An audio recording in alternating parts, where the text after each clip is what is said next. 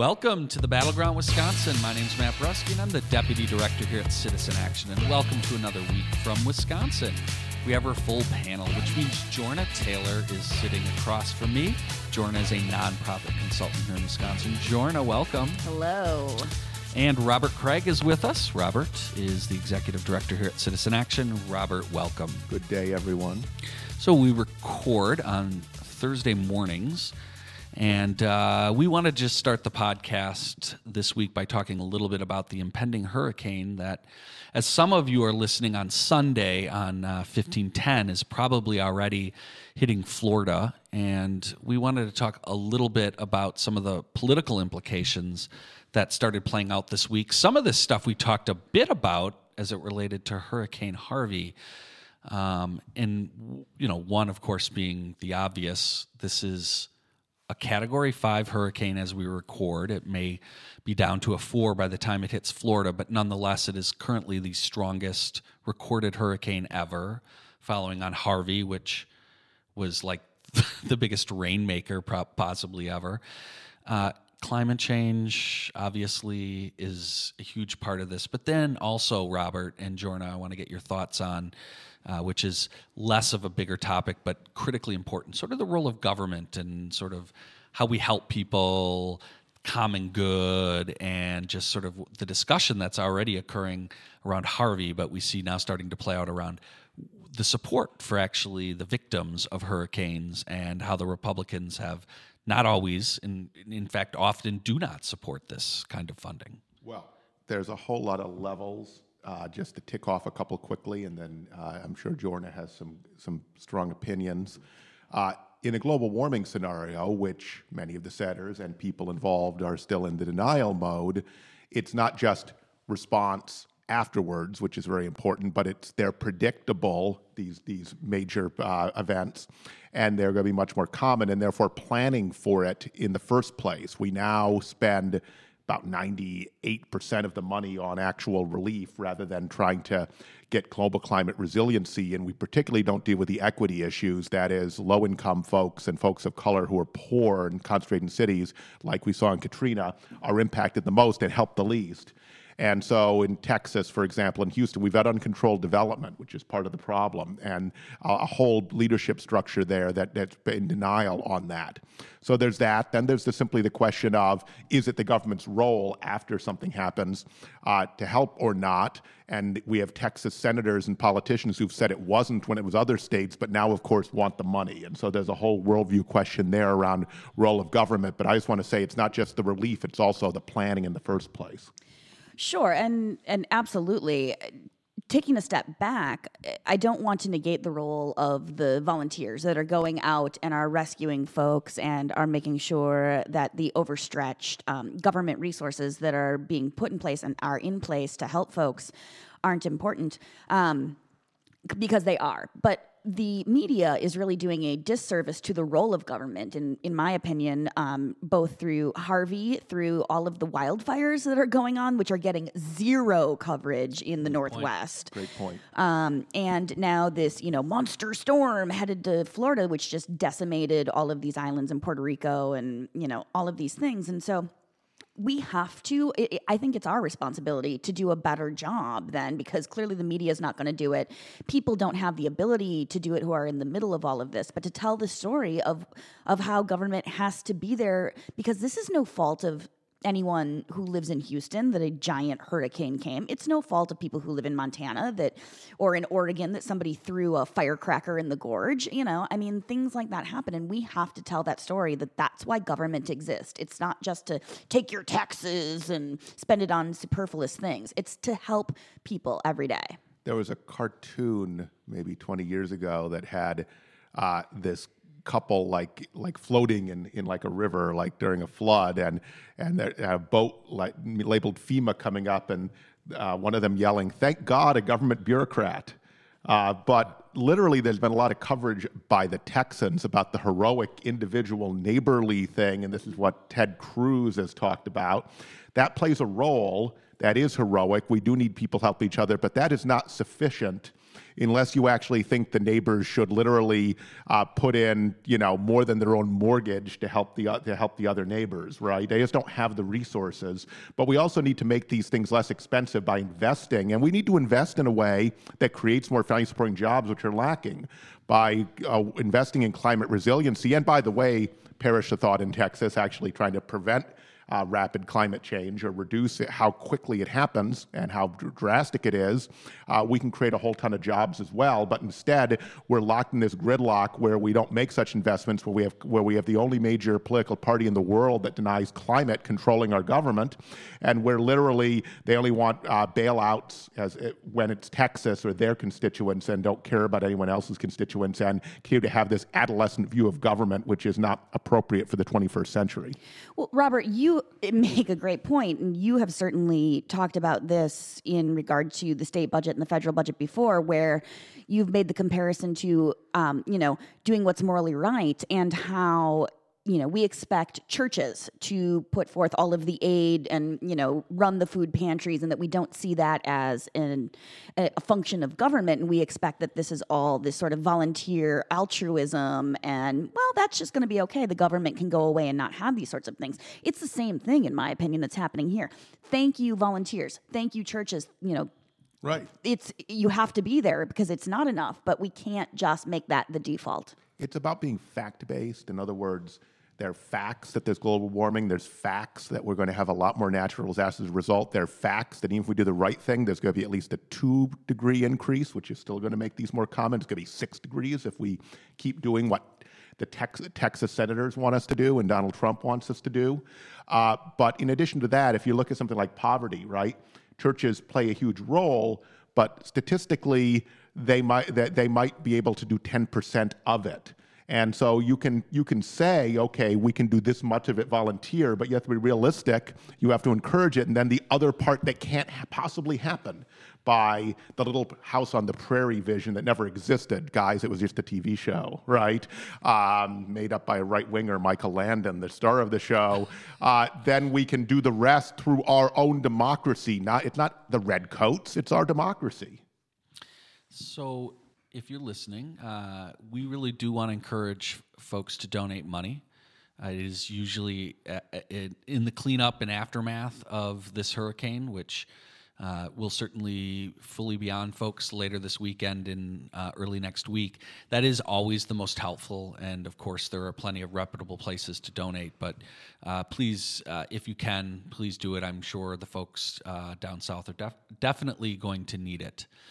So with that, we want to spend a couple minutes before we go to break. I want to start to talk a little bit briefly about Foxconn. I know we never talk about Foxconn, but it's our new WEDC. It's our new WEDC. Well, look, it's unfortunately like the explosion of WEDC, right? But there's important news this week. The Foxconn bill passed out of joint finance, and it had changes. But it appears it'll be going to the Senate early next week. It could be up for a vote as early as Tuesday in the state Senate. But there was an important change, an important amendment added, and it's a little confusing to us because the amendment essentially would mean that any lawsuits related to this project would skip all the regular, normal legal procedures and go straight to the Wisconsin Supreme Court. Jorna, this seems legally challenging and iffy at best, but... Look, I feel like I'm an expert because when I was like 12, Yes. My mom bought me a Harvard sweatshirt because I was going to go to Harvard and be a high-powered attorney. That plan went really awry.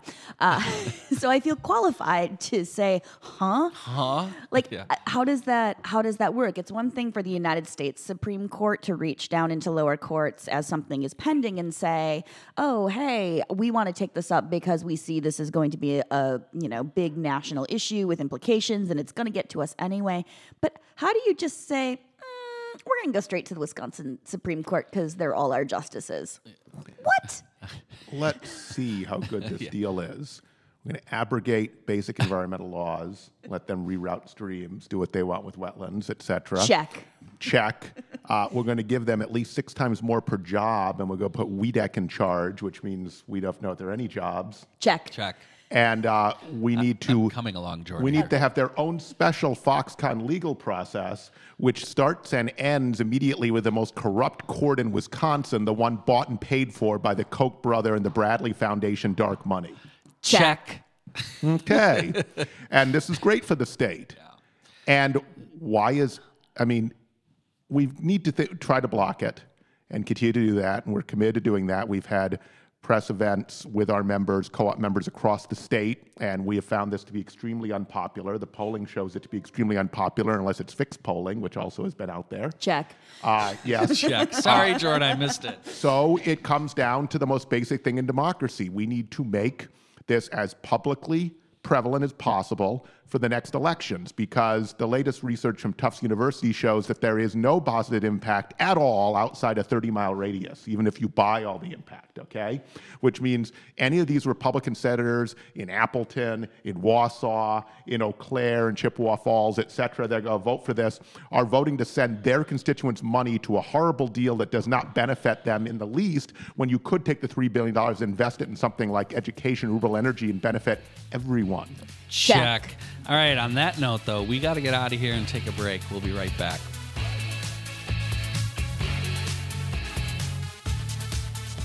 Welcome back to the Battleground, Wisconsin. We are Citizen Action. You can find us at citizenactionwi.org. Before we left, we had just gotten into talking about Foxconn, which it's just great name. Yeah.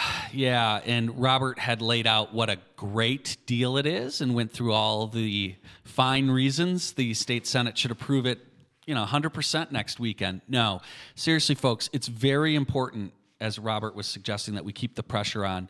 If you're listening to this on Sunday, please call tomorrow. Call right now. Call the legislative. Call now. Fill their voicemail. Call now, right? Call the legislative hotline. You can call the number. It's 1-800-362-9472. Again, 1-800-362-9472. And, just be very clear with them, right? Like, this is a bad deal. You don't have to get into a debate. It's important that you be on the record. And also, this is actually becoming an issue that could be really huge in the elections next year. Well, and I think one of the elections that's coming up, especially with this whole Supreme Court, idea that this case could just go straight there, is that maybe Foxconn could buy the open seat that is up for the spring elections, and then they would have a 8-person majority. And the bonus is that with the recusal rules devised by the Supreme Court itself, they could be bought by Foxconn, and then they could still rule on Foxconn cases, which of course would be a boon to a business-friendly environment, as we hear from Scott Walker and the Republicans in the legislature. Business-friendly means, the Gilded Age, right? And worse, because it's bigger. The beautiful thing about this whole Supreme Court amendment is it just totally lays bare how ridiculous the Supreme Court is and how they know it's totally bought and paid for by them, that they would do this. And that they know they're violating a bunch of laws. And the clean Wisconsins of the world, at least on the environmental standards, are going to sue their pants off. So now we're going to prevent that. Right? Yeah, essentially. Yeah, look, and Jorna, your connect to the Supreme Court race next spring is excellent. And open seat currently. And there are a couple of folks on the progressive side that are running. And next week in Milwaukee on Thursday, September 14th, we're going to have a candidate forum where each of those two progressive candidates, both Tim Burns and Rebecca Dallett, will get an opportunity to talk a little bit about what they're proposing, and we'll have some questions and answer. That is going to be at the Milwaukee Area Technical College on Thursday at 6. We'll have details, and we will be broadcasting that on Facebook Live. So it is a shame that Justice Gableman is not here to answer, but since he's retired, or departed the field, so to speak. Yeah, I don't know if we would have needed to spend an hour with Justice Gableman. to understand his legal principles. But so, folks, please, if you can't come, watch us on Facebook. We'll be streaming it live next week. Jorna? Can I, since I'm so excellent, Matt, can I Yes. draw another correlation? Of course. Okay, so since Republicans know that they're going to need, this illegal business deal to be litigated by their owned Supreme Court, let's talk about the state budget and how they have the governor's office, they have the House and the Assembly and the Senate, and yet, We still don't have a state budget. I mean, it's September, right? Schools are back in session. Schools are in. When are we supposed to have a budget, usually? We usually have one in May. We usually have one before summer gets Do you know really what? My rolling. birthday is at the end of May, Happy and we birthday. did not have a budget. Yeah, thanks Oh, that's a lot right. It's for already noticing. September. We don't have the Well, budget. it's all about conservative ideology, right? They don't want to have any revenue because they want giant tax giveaways, but they want certain things. They want to build roads, for example. want certain things, too. In the suburbs. And so they have this little problem. How much to put on the credit card? So anyone, I want to just say that everyone, not just Democrats, independents, journalists, stop using the word fiscally conservative. It's an oxymoron. There's no such thing. In fact, fiscal conservative ought to mean spendthrift, basically, because they're the ones, when they have full control at the national level, that run up the national debt. And they're the ones who can't even reach a budget agreement because they won't spend any money because they demagogue endlessly that they're going to lower people's taxes. And then they lower the taxes of the people who are the wealthiest or large corporations mostly and offer $17 to the average property taxpayer. So, Robert, what you're saying is that I'm kind of like a fiscal conservative because of my credit card debt? That's right. That's a good way to put it. We're going to say that, and we're going to say that about any of our mendicant friends in the world. But, we have in this budget, in the deal, lowering business machinery taxes by $74 million, getting rid of the state alternative minimum tax, which is, of course, mostly paid by wealthy people. And so that goes away. Tax incentives for video games and amusement devices. That sounds great. And beekeepers. I don't know why beekeepers, but anyway, Rude. Maybe there's a good reason for that one. Let's see. There's all sorts of. Here's some fiscal conservatism. Audit Medicaid payments made to Planned Parenthood. Well, what could go wrong with that? Nothing at all. Let's go after the most popular health provider in the country because clearly there must be malfeasance there. And then block Milwaukee from taxing a particular developer, Daniel Katz. That sounds good government. I used to Daniel rent Katz- from Katz properties. That's a bang up. Yeah, I was going to say, Do we block think, them. do we think Mr. Katz might have invested in Yes. conservative rule of our government? I'm guessing he might have. So one other thing that is worth pointing out, the Republicans continue in this budget to push the voucher program and expand the voucher program.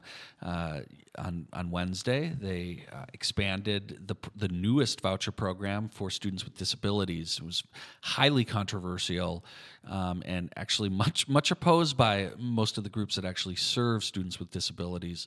And Well, who needs to hear from Yeah, them? They're not true conservatives, right? yeah, well, they're going to expand the program, and again, this is at a time when it's been like a decade since they've increased or changed the amount of money that they give to public schools to help students with disabilities, and so it again continues to show that they're really these folks are really radical in terms of what they're doing to continue to go They've after also and created destruct an public industry which will use its proceeds to lobby for more. Not unlike the nursing home industry, for example. And so our public dollars at work, I like to say, and they're lobbying. And so vouchers were sold on being less expensive per pupil. You watch. They're going to be demanding each and every year, that as long as they exist, that they get as much as public schools get so they can claim more profit because they obviously don't spend it on teachers or facilities or programs or anything like that, most of them. So can we go back to my favorite thing still? Yes. The Prius tax. What's the plural of Prius? Prii? Pre-I. The Prii tax. Yes, thanks for bringing that up, Jordan. I still think this is so absurd. And, they did this when I lived in Virginia as well. I mean, this is an ALEC type bill that is not just happening in one state. Like, oh, Wisconsin legislators didn't just think of this on their own. Let's be honest. It is so absurd to me that we are going to, because Priuses do not use as much gas, and are environmentally more friendly, we should punish them. That, and other hybrids and things. That's ludicrous. Fusion I and C-Max I and hybrid Sonata I. Yes. Whatever they are, all of these things. I think this is fantastic. Especially, maybe we could just go straight to the Supreme Court with this, since that's now a thing. Well, it is a great reflection of current conservative ideology. So if you try that saving energy is bad. Remember, there was in the original RoboCop, they used to advertise a car based on how low its gas mileage was. So this perfectly expresses the right-wing conservative impulse, right? That you're more American if you burn more fossil fuel. And so literally these damn rice burner people who are running these hybrids, they're not paying enough gas tax, and then we can't build roads, which of course held up the state budget. And so we're going to punish them. It's like the opposite of what we should be doing in a scary way, isn't it? Oh my God, I can't even, and now they're going after our trolley in Milwaukee. Anything that saves energy and is efficient in transportation terms is bad, right? Yeah. Buy a big gas guzzling truck. Where is we'll pay for all those for free because it's more American to drive a big gas guzzling truck, right? That's what's next. Big gas guzzling trucks do pull horse trailers. There you go. So I want to point that out, Robert, all right? So therefore you agree with the... remember, we just already established I'm a fiscal conservative. Well, you can't get a hybrid truck. No. Actually, you can get a flex fuel Suburban that could pull a horse trailer. There you go. All right. Well, I can tell you a Vibe can pull a motorcycle trailer, so very small one. A Vibe is left out. By the way, buying a really small car that's not a hybrid is left out. I don't know why they're not saying any car that gets over 10 miles to the gallon will be taxed by thousands of dollars. Don't tell Republicans, but my Honda Fit can get up to 35 to 37. Tax I don't it. know how they haven't figured that out. Well, Jorna, as you brought up at the beginning of this conversation, it is worth pointing out we still don't have a state budget, so it looks like we're moving closer to that deal. But please, on all of these issues, you should contact your state legislator on the budget, particularly vouchers and other issues, right? There is still time. So do that, get in touch with them, and you can use that same hotline number I gave out earlier. But with that, we got to get out of here, and we'll be right back here at the Battleground, Wisconsin.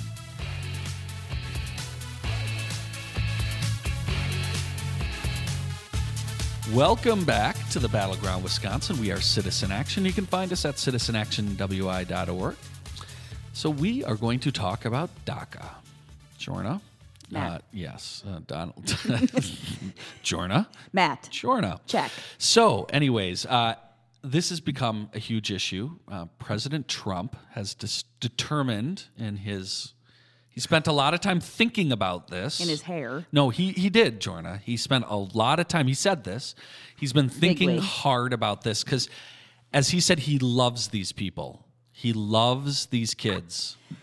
He loves them so much that he has essentially decided to suspend. He also said he loved everybody. Yes. Okay. So he's suspending what is DACA is called. It's deferred action for childhood arrivals. This was a program created in 2012 by President Obama that basically allows young folks, right, who are brought to this country illegally by their parents, not their own doing, to get temporary reprieve from deportation, I should say. The word. Deportation. Wow. Whew. This is a very deporting policy. Yes. But essentially to receive permission to work, to study. And a lot of these folks, hundreds of thousands of them, right, across this country are in schools or in jobs. I believe I heard today Apple has like 200 DACA folks. Well, they grew up in this country that many of them don't even remember, most of them, what country they were actually born in, and you're going to suddenly send them back to Venezuela, young man, right? Yeah, it is. This truly is one of the more disgusting things that Trump has done, and that's saying a lot, right? It's an incredibly long list, but given who these folks are, and also this is going to, I think, incredibly popular even within some of his base, right? There are a lot of religious folks, both Catholic, Christian, across sort of the religious spectrum on the conservative side, who've actually been very supportive of trying to work on immigration, and particularly these dreamers. Jorna? I don't. Where to start unpacking all of this? First of all, he loves, quote, these people. Yeah, well, that's like saying, oh, I've got a gay friend, or enough. He isn't. He's vengeful. He has made it his priority number one.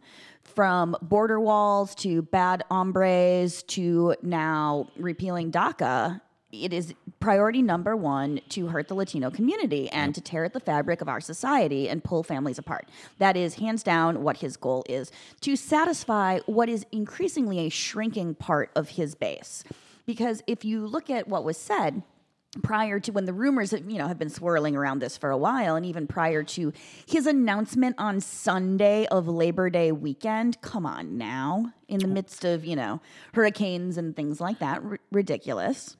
Jordan, he did say he did that because he knew people would be watching. He thought it would get good ratings, which is appalling. He's a special human. This is all just so calculated, but a lot of folks from even his own party had expressed concern and have expressed support for DACA, including, but not limited to... Oh my God, Paul Ryan? Paul Ryan. No way. Paul Ryan. Wow. Actually said last week before the president announced this, that, quote, I actually don't think he should do that regarding repealing DACA. But then... Trump says, well, I'm actually gonna do this. And spineless flip-flopper, Paul Ryan says, quote, ending this program fulfills a promise that President Trump made to restore the proper role of the executive and legislative branches. Okay, so mealy-mouthed at best, but still, he's gonna go and be a lapdog for the president again. Good job, Speaker. Well, what I Proud of you. would ask, Jorna, is do you believe that this is a principled stand by the boy Speaker, and now he's going to oppose any executive overreaches by Trump on issues where he agrees with the purpose of the overreach? Robert, we know what my role is. Absolutely he is. Yeah, you have to draw a distinction between, and we have to look for this, we should in the podcast and in the radio show in general, and that is the distinction between a politician actually taking a principled stand they'll be consistent on, and one that's a damn talking point in order to get through a slippery situation again with our crazy president. So we are really pleased to be joined right now by Citizen Action organizer Luz Sosa. Luz, thanks for joining us. Thank you, Matt. Able just to come in from a meeting, and we're fortunate to be talking about DACA, and so we're really glad to have you just quickly join us and tell us a little bit also about what happened here in Milwaukee and also in Racine this week. Huge rallies in support of the Dreamers. Yeah, so there are a couple of organizations, including Acción Ciudadana, that are working really hard with our members, trying to figure out some of the ways that we can fight this issue. And what we can see is that a lot of people are interested, a lot of young people are rallying, a lot of young people are taking it to the streets, which is really good. And we saw this on yesterday, on Monday. Yesterday there were about 5,000. Wednesday, I apologize.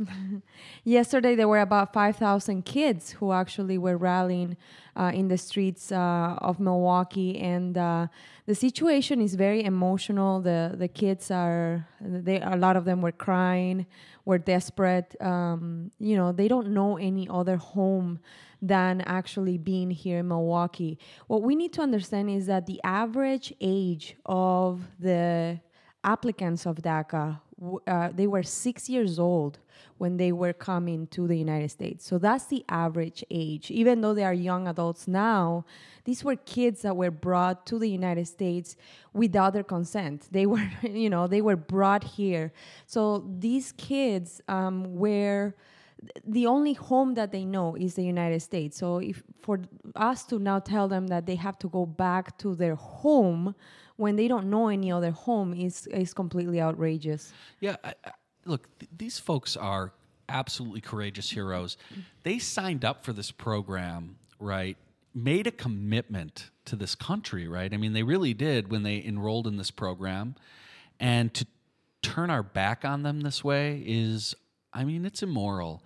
And so I'm not surprised that these kids feel this way. And it's really important for folks to get involved in this pushback. And talk more about if folks want to get involved with you and your organizing cooperative. Yeah, so what we are seeing right now in our organization is that our members are business owners, professionals, but their families, they have families, they have nieces, nephews, their children who are benefiting from DACA.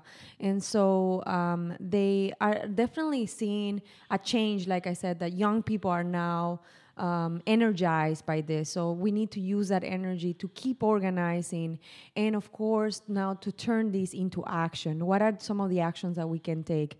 One of the things that I've been telling them is that at Citizen Action in Acción Ciudadana, we are trying to make sure that people vote in the 2018 elections, because that's one of the ways that we can ease a little bit of the stress that is happening under this administration. So what can we do? We need to go out and knock on doors and get out in the streets and talk to voters and make sure that they exercise their right and that power when it comes to the 2018 election, so that we can be the voice of those who are voiceless at this moment. It's an excellent point. It's worth pointing out in Wisconsin, there are over 100,000 eligible Latino unregistered voters, right? And that's a huge amount of folks, and it's a lot. It's important work, and it could absolutely swing elections. Absolutely, and we're talking about local elections. We're talking about the governorship. We're talking about elections that really make a difference. The sheriff's race will make a big difference for us. We need to make sure that the people who we put in power are actually thinking about our young people and our people of color here in the city of Milwaukee and also in the state of Wisconsin. Well, Luz, why don't you give your contact info in case anyone wants to get in touch with you and get involved? Yes, my phone number is 414-803-5466, and you can also contact me through Facebook, through Acción Ciudadana de Wisconsin or Citizen Action of Wisconsin. Thank you. Well, great. And we, again, encourage people to get involved in this and really support these dreamers. These folks are courageous, and we all need to stand up and support them. So thanks a lot, Luz, for joining us today. And with that, we are going to take a break, and we'll be right back here at the Battleground, Wisconsin. Welcome back to the Battleground, Wisconsin. We are Citizen Action. You can find us at citizenactionwi.org. We are going to spend the last chunk of our show talking about our pursuit of fair elections, which it's quite the joke here in this state on multiple levels. But in particular, we're talking about those legislative districts that that our candidates run in, whether it be Congress, the state legislature, and we have talked extensively about that. And we are going to do more of that with our special guest. That is Anna Dvorak. Anna is one of our lead organizers here for the Milwaukee Organizing Co-op. Anna, hey, welcome. Guys. Thanks for saving the best for last. Of course. This is great. Of course. So Anna's been heavily involved with a lot of our co-op members around the state around pushing for fair maps. And so you're going to have a town hall next Tuesday. Mm-hmm. And so we want to talk a little bit about the town hall, but give folks, let them know a little bit about what's at stake and why we're having a town hall around fair maps. Sure. So everything that our state government and Congress does is impacted by gerrymandering or redistricting. Basically, what happens is after every census, which happens in every year ending in 0, so 2010, 2020, et cetera, the census is taken, we get the population numbers, and then the legislature in Wisconsin is charged with redrawing the state legislative districts so that each one is proportional to population.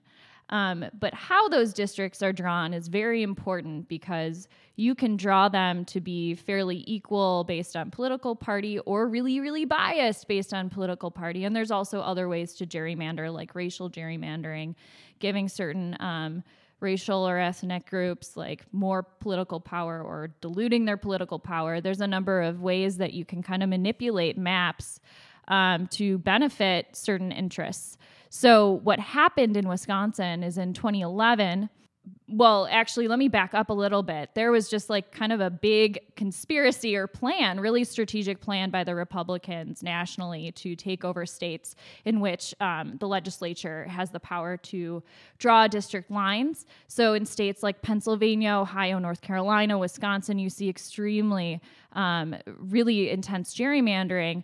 And what they did was really invest a lot of money in state legislative races, specifically assembly races, so that they could have Republican majorities after the 2010 census, so that in 2011, when redistricting happened, Republicans would have control of both houses. And in Wisconsin, it was Republicans controlled the legislature and the governorship. So they were really easily able to gerrymander the lines and benefit Republicans, so that even though we have about, in Wisconsin, maybe a 50-50 balance usually in terms of votes for Democratic legislators and Republican legislators, we still see that the state legislature in Wisconsin is kind of like, it's still skewed heavily to Republican majorities. So it's not reflecting the will of the people. And so the current lawsuit that is going to be up essentially is an effort to prove statistically that there is partisan gerrymandering, if I'm correct. And that is something that has yet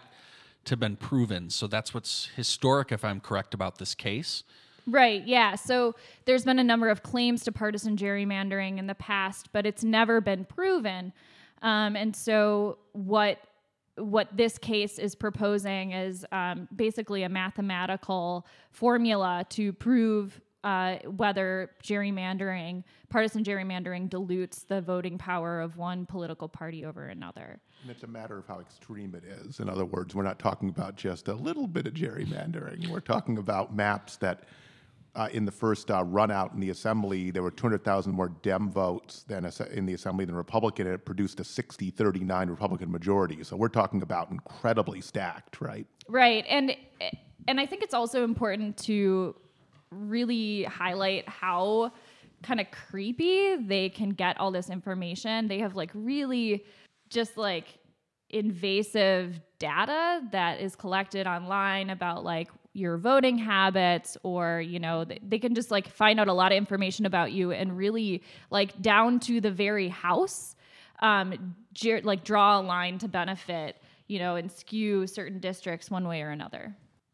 So tell us tell us a little bit more now about the town hall that's going to be occurring on Tuesday in trying to get more public attention and more public education about this issue, and not only this lawsuit, but other efforts to try to deal with this issue of gerrymandering. Yeah, so one of the things we really want to make sure to do is to make sure that the public knows about this so that we're prepared, so that we can be asking all of our candidates for state legislative races and all of our governor candidates whether they support nonpartisan redistricting reform. But we will be having a town hall that talks about this Supreme Court case, Gill v. Whitford, and talks about nonpartisan redistricting reform. We have a number of speakers. It's coming up Tuesday, September 12th, 6 That's my o'clock. birthday, Anna. Oh, what a great happy day to have an birthday. event. That's awesome. It's going to be an awesome event, I'm sure. Matt's Yeah. Everything good happens that annual day. 29th birthday. Yeah, I'm going to be 59. I thought you were 63. Yep, something like that. I feel that way derail a today. lot. Sore back. Oh my gosh. I'm sorry I I'm- interrupted you. I heard there's a town hall going on September 12th. And Yeah, well, we planned it. It's like For Matt's also birthday. a surprise birthday party for Matt. Sweet. Yeah. I hope we win the case that day. Yeah. That's it's right. It doesn't not start. that's not possible. So I interrupted you at the public library on September 12th at... Yeah. Okay, so September 12th, 6 o'clock. Doors open at 5:45. So it's 6 to 7 at the Washington Park Library at 2121 Sherman Boulevard in Milwaukee. Can I ask you a quick question, Anna? Yeah. So, you have been doing this work for a long time, and there are certain issues that we work on that are like, get people really riled up about it. Are you as surprised as I am to see the outpouring of support for such a sexy issue like gerrymandering and redistricting?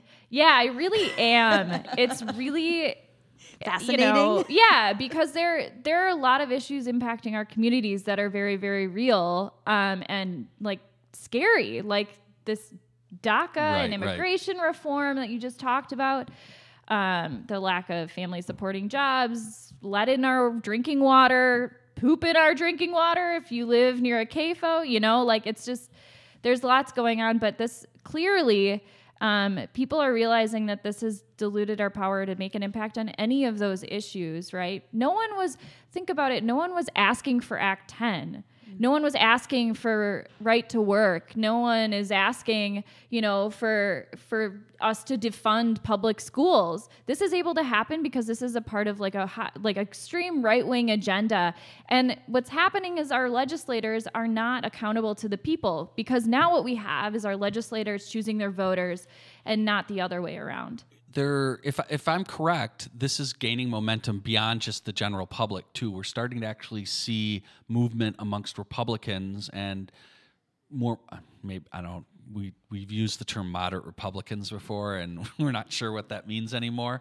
But this is gaining a lot of momentum beyond just the general public. Also, counties have been passing a lot of. I saw. A committee passed a referendum this week in support of fair maps. So what are we at? Like 20 some counties have passed resolutions. So far, 24 counties have passed. These are non-binding resolutions, just calling on the state legislature to pass nonpartisan redistricting reform. There are 2 bills currently that would do that. They're companion bills in the Senate and the Assembly, SB 13, AB 44. So we're pushing to get those out of committee. Right now, they're stuck in that in the legislative committees chaired by Representative Kathy Bernier and Senator Devin LeMahieu. If you'd like to call them, please bother them and let them know that we want a public hearing on SB 13 and AB 44. I have an idea for those bills that might help them pass. Maybe if you had a Foxconn amendment to it, they might pass. Yeah. Yeah, you should consider that. You should take that back and see if we can make that happen. Foxconn could be its own district. Yes. Yeah. We just seed it, and then I think it'll pass. But it'd be kind of like the prisons where the workers can't vote, but something like that. But they all get counted there. Right, but they get counted for apportionment purposes, and Foxconn gets to vote. Yeah, Yes. so do all the big businesses then get... They are if Foxconn gets a representative, then they're people. Two what votes. About Harley Davidson? 2 votes for them. Okay, Yeah. 2 votes. Okay. They're all people, Wow. so it stands to reason. So #democracy. So we're sorry that we took you down that We're not at all sorry. Little funnel Sorry, of not hate.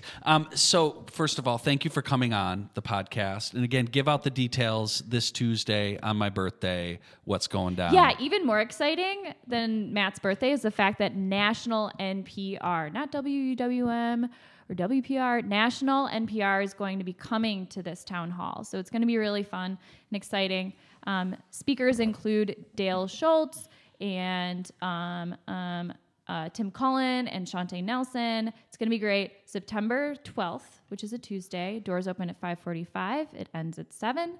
And it's at the Washington Park Public Library, 2121 Sherman Boulevard. And you can find that info on our website. And it shows you at citizenactionwi.org, and it shows how big a national issue this is. The Wall Street Journal was at North Central Wisconsin Co-op's Lincoln County Town Hall last week on Fair Map. So this is a huge thing. The whole country is watching this case. Thank you so much, Anna, for joining us. And of course, we thank you and your co-op leaders for leading on this important issue. Thanks for having me. And with that, we need to bring this Battleground Wisconsin to an end. We want to thank our producer, Brian Wildridge, who makes it happen every week. And of course, Anna and Lou Sosa for joining us. And with that, we will see you next week here at the Battleground Wisconsin.